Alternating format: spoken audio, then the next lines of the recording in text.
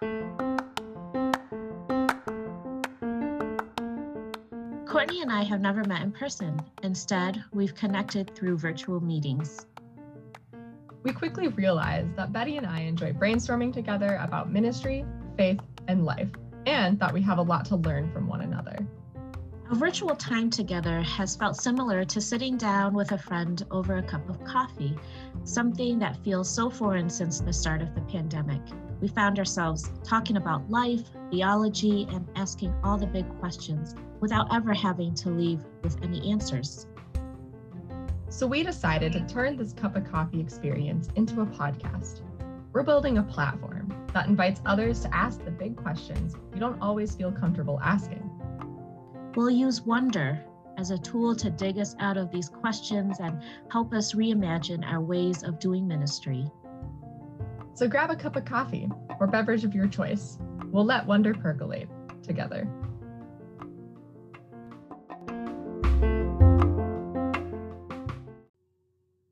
My name's Courtney Von Linderd. My pronouns are they, them, and theirs. And I work in the Methodist Church related of ministry, and I focus on advocating for LGBTQ inclusive spaces in the church, specifically as it applies to young people through the ages of 14 through about 25. And hi, I'm Betty Wing, and I also serve with the United Methodist Church, focusing mostly in supporting non-majority groups, what we traditionally call ethnic ministries, but then also hopefully bringing a new lens to our systems and seeing how we can ensure we have equitable space and work on social justice issues. And my pronouns are she, her, and hers. So, Courtney and I are percolating wonder. And Courtney, I cannot believe that we are here in this space doing this. I'm so grateful, excited, and nervous at the same time, but I can't believe that only a few months ago, in the midst of COVID-19, we met through our work and have done a couple presentation projects together and realized that we have similar curiosity about ministry, and here we are. And I'm so grateful for a space, a colleague to think things through and ask questions and see how life and ministry might intersect, and how to live out our calling in this time and space. Yeah, I am with you, Betty. I'm also equally excited to be here and working on this project together. I also kind of forget that we haven't actually met in person. Every time you bring that up, I'm like, what do you mean we haven't met?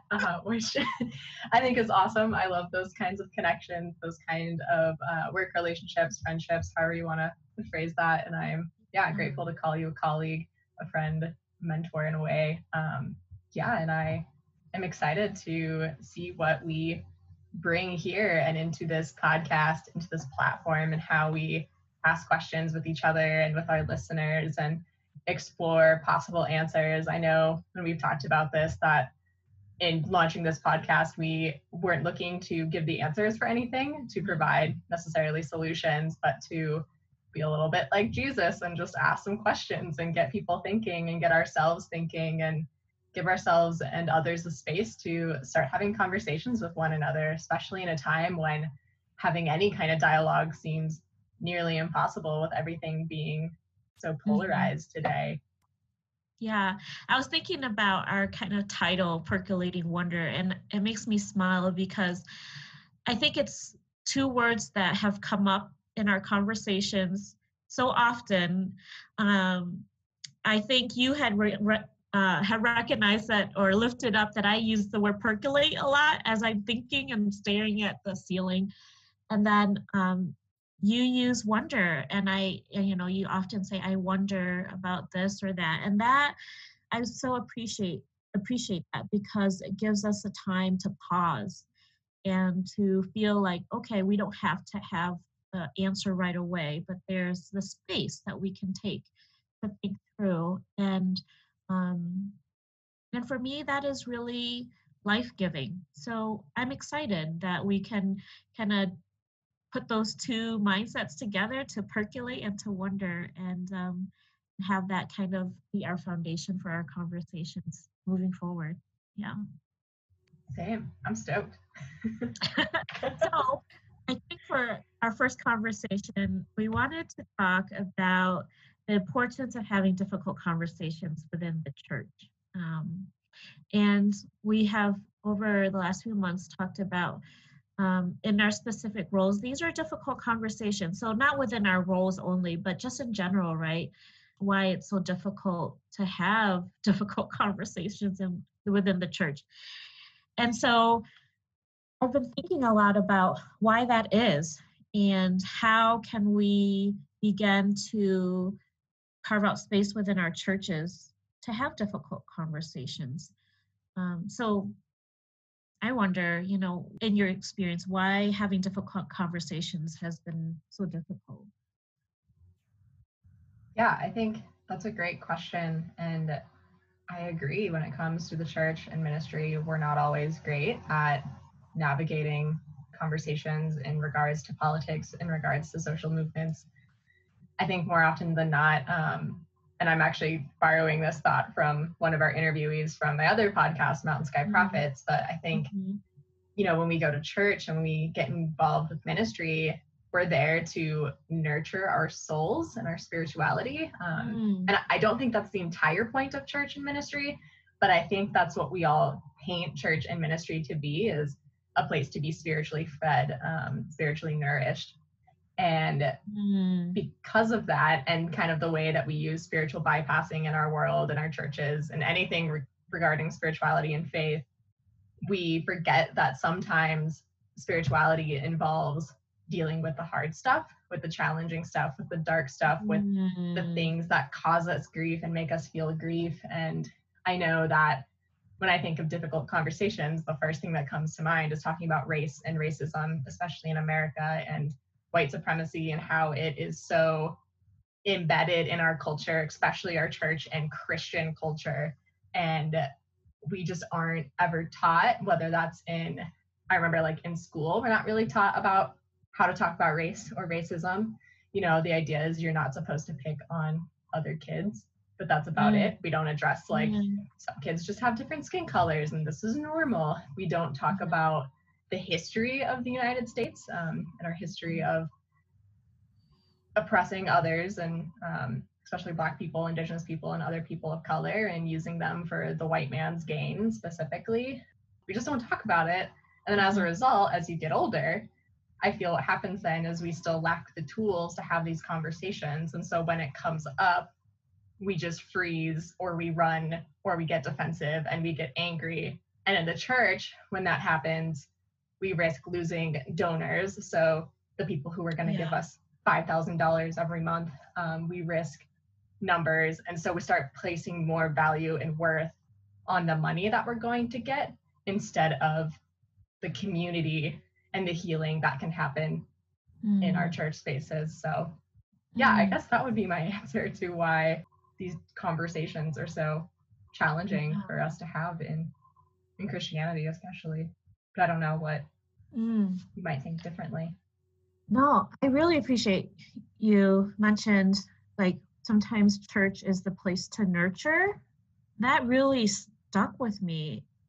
And I remember when I was going through college, we were trying to find analogies, for what church is. And some would say like, yeah, church is the hospital. And then no, church is supposed to be like the gym, right? And this was like, a long time ago. But like you mentioned, there's this mentality or expectation that church is that safe, quote unquote, space, that it is a place to retreat away from the difficulties of life in the world, right? And church is the place where we receive the good word, and that is hope and peace and joy. And those are all important things. That's important stuff for the church, but perhaps that has also contributed to not creating a space for difficult conversations. And so as I was listening to you sharing and talking about this idea of, church being a place to be nurtured, it also reminds me that, part of church is that we are taught to be kind and nice and to get along, right? And then within our, even in our meetings, what does it mean to play well with one another? And those are all things that need to happen. I mean, I've been in church situations where it's hostile and bullying, and of course we're that's not what we want to be.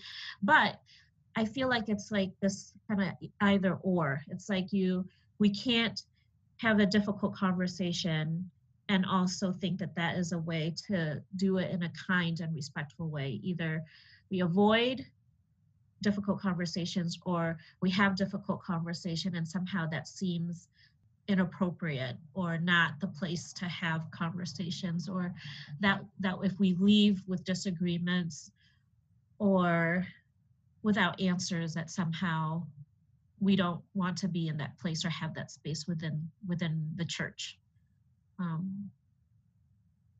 So I really appreciate what you just said. And now I'm really thinking about,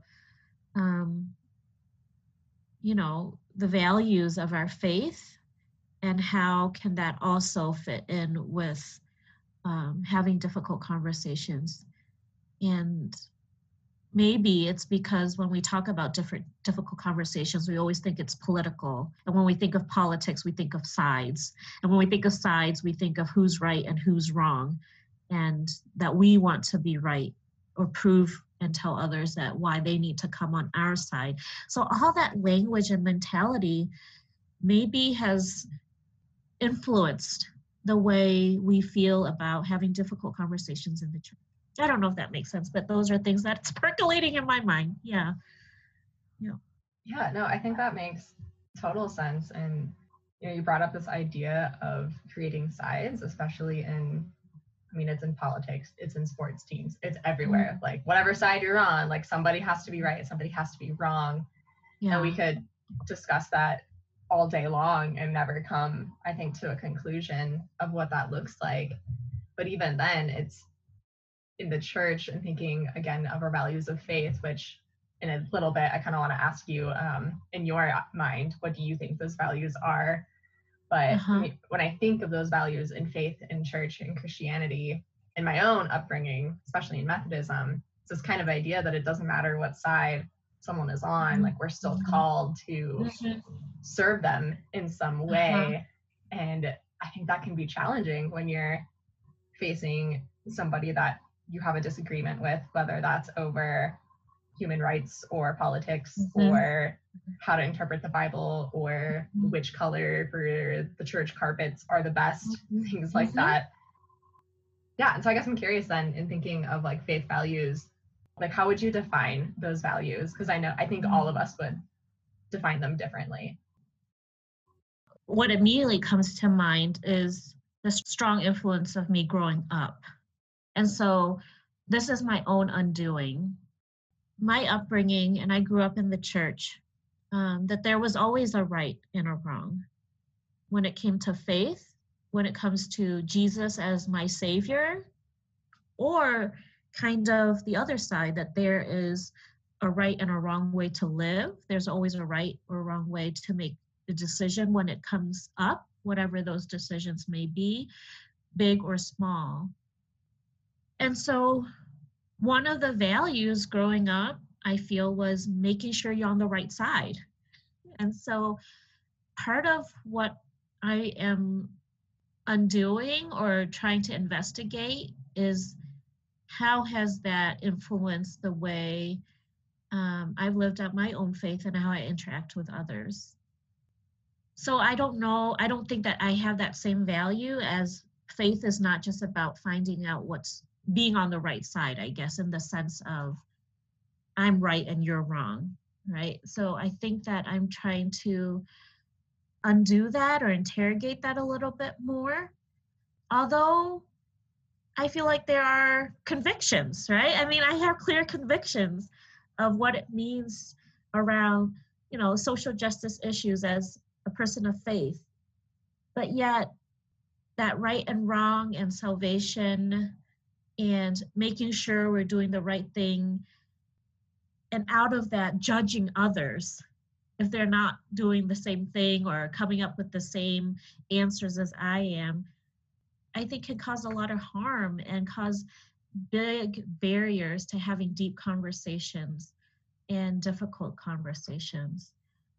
So I would say one of the values of my faith now is journeying, that there is the seeking and always wanting to learn and knowing that I can't do it on my own.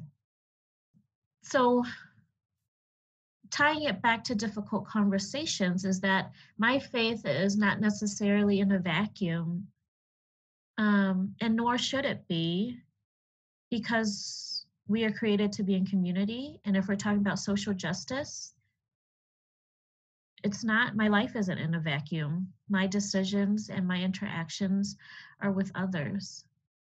So that ties back to, how to have difficult conversations. My faith is continuing, hopefully keeping at it and learning and growing, and that I'm not in a vacuum, which is so different from what I grew up. Like, faith is so one way or the other. I guess I'm having an aha moment, Courtney. And then the other thing too is it's just you and God. So the conversations I'm having is just between myself and God.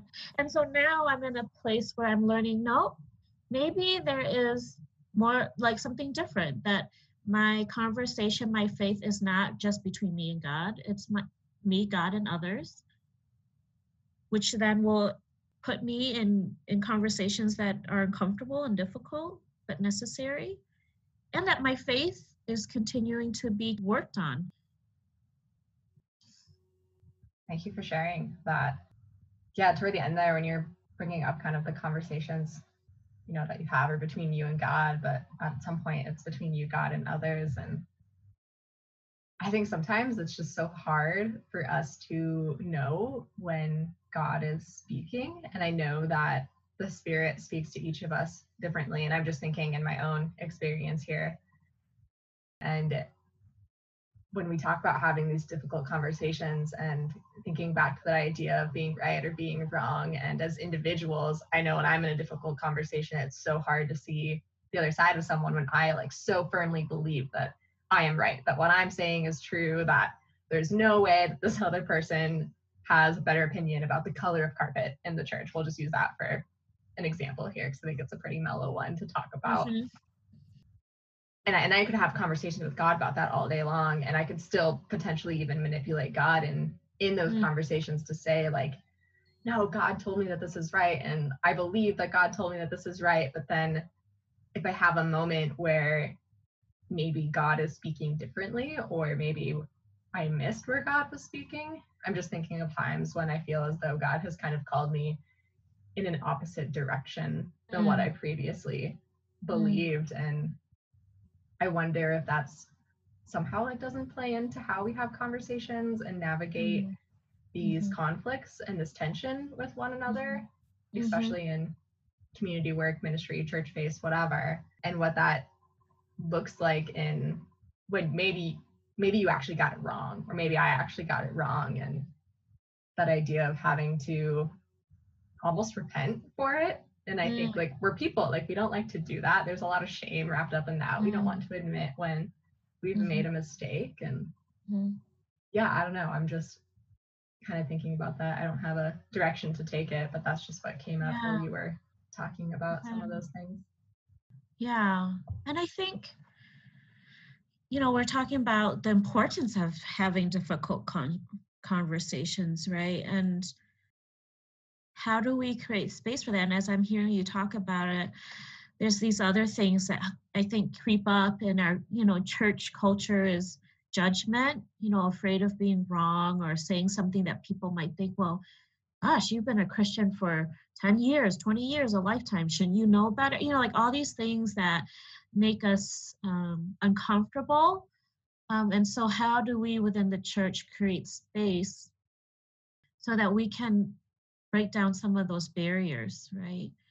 So in anti-racism work, and we've been doing this spiritual journey, spiritual pilgrimage together, and we've been using a poem from Mickey Scott Bay Jones, and it says it's an invitation to brave space. And I so appreciate Mickey's Scott Bay Jones' voice in this, is because safe space is important, but she says that, safe space is not really real, because the truth is difficult conversations are not going to feel cushy and safe, that we're going to mess up sometimes and we're going to be hurt sometimes, and there's all these things that potentially can happen, but yet we're committed to doing it together. And so that invitation has helped me put my guard down, and then I hope helps me less judge. And then I hope that all of us can do that for ourselves and one another, so that we can have difficult conversations. But so much I feel, at least in my own upbringing within the church, it's almost wanting to always look like we have it together, that we have the right answers, that we know everything. And we surely, if we're a faithful, good Christian, we should know, right? I mean, at least that's my upbringing. And so it's scary to kind of let go of some of that. So offering grace to myself, less judgment of others. Hopefully we can have brave space to share and to listen deeply and be less prone to judgment. How about you? Do you, in your experience of church, was your experience different from mine or similar or some? And yeah, how has it shaped you around difficult conversations? Yeah, so I think it was definitely a bit of a both and. I would agree that there's kind of that expectation, again, to be good, to have it right, have it all together. And I think of that as a Christian in the Christian context of what it means to put that emphasis on always being good, and like forgetting that we're still people, we're not perfect, we're not godlike, we're gonna screw up. And I would almost argue that I think this is controversial. I think that God would screw up sometimes. I mean, read the Bible, we can find times where we might disagree with God. So I don't think God is totally perfect, and I'll get myself into trouble over that, I'm sure, someday. But, we tend to put all this emphasis on being good and doing the right thing and looking great that we forget the room for sin and grace. And when I think of sin, I just think of, screwing up. That's it. I think it's inevitable. I think it's something that, we're all bound to do. But I don't think it has to be this extreme thing of, I don't know, breaking a commandment necessarily, but, we're bound to hurt somebody on accident, or in some cases on purpose. But there's so much room for grace within all of that, and not grace in the sense of, oh, I did this really bad thing, but it's fine, I'm still a good person. Like, I think the grace still comes from, recognizing like, ooh, what I said or what I did wasn't okay, and I need to own up to that, and I need to make that apology. I need to acknowledge that with myself and with this other person, if I did harm this other person, whatever that looked like, and I need to make that commitment to doing better. And I think as a church, we need to better model that. Like, we need to be willing to own up to our mistakes and try harder to do better and make better commitments, and not just the classic, here's our blanket apology statement, we acknowledge what happened, and then we just carry on with business as usual. It, to me, looks like we need to rebuild where we are and what we've been doing.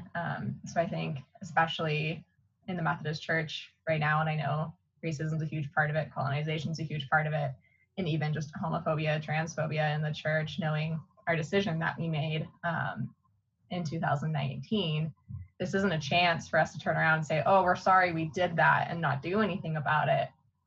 For those of us who have been harmed, especially allies in that, we need to say, like, this went wrong, there's a history as to why, So if like, what does it look like to rebuild something new, and to put, I don't want to say the right people in leadership, because again, like, we're all perfect. I don't think we're not all perfect. I don't think there is a perfect person to put in all of this, but it's the classic, we're going to repeat the same mistakes if we don't look to those that we have harmed, and not in a way of tokenization, but of like, I want to invest in your leadership and in your knowledge and in your power, whatever that looks like. And yeah, so I don't know if that totally answered your question, but that's where I took it. So you're talking about the church modeling, and that's I think important, because I feel, especially now, if anything, maybe the narrative that the church has is that we're not modeling it well. If anything, that the church is divisive and a place that does not nurture brave space for difficult conversations. And so this is an opportunity or a call for us as the church to lean into and have the difficult conversations, and to model it for our communities. Yeah, thanks for that. And I think sometimes with that modeling too, and wrapped up in that fear, is kind of that loss of power, or that loss of privilege, which is a huge conversation in anti-racism work for sure. And I think it comes back to like local church levels. And I know it's hard depending on the context you're in. So if you're a very small rural church, and if you have one big money donor that is essentially keeping your church afloat, I can understand why the risk is so much higher for you to lose that income. But if you're, and this is just me thinking, like, if my ministry were just built off of one person's donation, then my ministry isn't doing what it needs to, I guess. I don't know. But I think we just need to be more willing to, lean into that tension, embrace the brave space and the difficult conversation, and essentially trust that God's going to get us through it. Like, maybe this is a little bit of spiritual bypassing, but I have wholeheartedly believed that if we're doing whatever it is that God's calling us to do, the doors are going to open. Like, we're not going to totally sink. We'll still rise above it, but we have to be willing to take that chance, I guess. I don't know what thoughts you have around that. No, I think that's a great place to invite. The invitation is for us at local churches and our local ministries. What I'm hearing you is the invitation to lean into difficult conversations, to brave spaces. And I really appreciate you saying that. And that's scary, because it is letting go of some power. And that, to me, as you were sharing that, is the power of feeling that we know it all, or that we are the authority of what that knowledge. And so instead of the dispensing of knowledge, like, how can we be a place for discernment and deep listening, and to model that, right? To truly model. And that is scary. That, when we talk about letting go of power, then that means that's vulnerable. It makes me think I'm reading the book Resist with my children, and it's like 40 people who 40 or so people throughout history who have resisted, and stood up to powers that are before them. And last night was Galileo, and how he stood up against, at that time, the church, which was the holder of knowledge, right? And so essentially what I'm hearing you saying too is that invitation to lean into difficult conversations. And the brave thing to do is to let go of some of that power. And perhaps God will be doing something. I trust that God will be doing something. And my golly, if we let go of power, that means there's more room for God to do things. That's something 101 I learned growing up that I will hold on to. It's like, The more we hold on to power, the less room for God to be at work, right? And so maybe this is an opportunity and for our churches to lean in difficult conversations, which then means letting go of power, which I believe means leaving room for God and the Holy and God's Spirit to move us in ways that we have not anticipated. Thanks, Courtney. Yeah, this is why we're here. These are the conversations that we have outside of this platform, this space, and I think that's why we brought it to something different, and are hoping to share with others and think more deeply about. Well, I think I will be curious as, I have the opportunity and grateful for the opportunity to engage with different ministry settings, local churches, to see what that might look like. Because as you said, like the area that we serve is so diverse. And so we have big churches, some very small churches, churches in big cities and churches in rural areas, and all equally doing great work and important. And this work influences our communities in different ways. And so I'm looking forward to learning from others what modeling having difficult conversations look like in their settings. And before we head out, I'm just curious if you could offer one question for those listening surrounding difficult questions for folks to kind of think on. What would that question be? And I'm putting you on the spot here. I would ask, so the action is to interrogate or to investigate your setting, whatever that might mean, for what are the barriers that are preventing you from having difficult conversations. So what are the barriers? And out of that investigation or interrogation, maybe it would be those donors. Maybe it's fear. Maybe it's time, whatever that is. So I would like to ask, what are the barriers? How about you? Anything come up for you?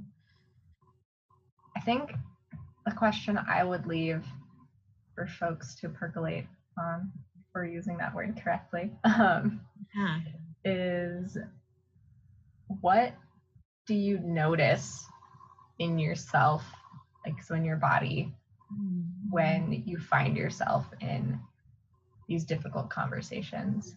And how can that help you move toward that idea of brave space? That's a good one. Okay. I like it. Thanks, Courtney. I appreciate the time to percolating and to percolate wonder together. Yeah, thank you. We'll look forward to doing it next time. Yep. All right. Take care. You too. Thank you for listening to Percolating Wonder. Be sure to like and subscribe or follow us depending on what podcast platform you're listening on. If you're tuning in on Apple Podcasts, be sure to leave us a rating and a review. And remember, tell your friends.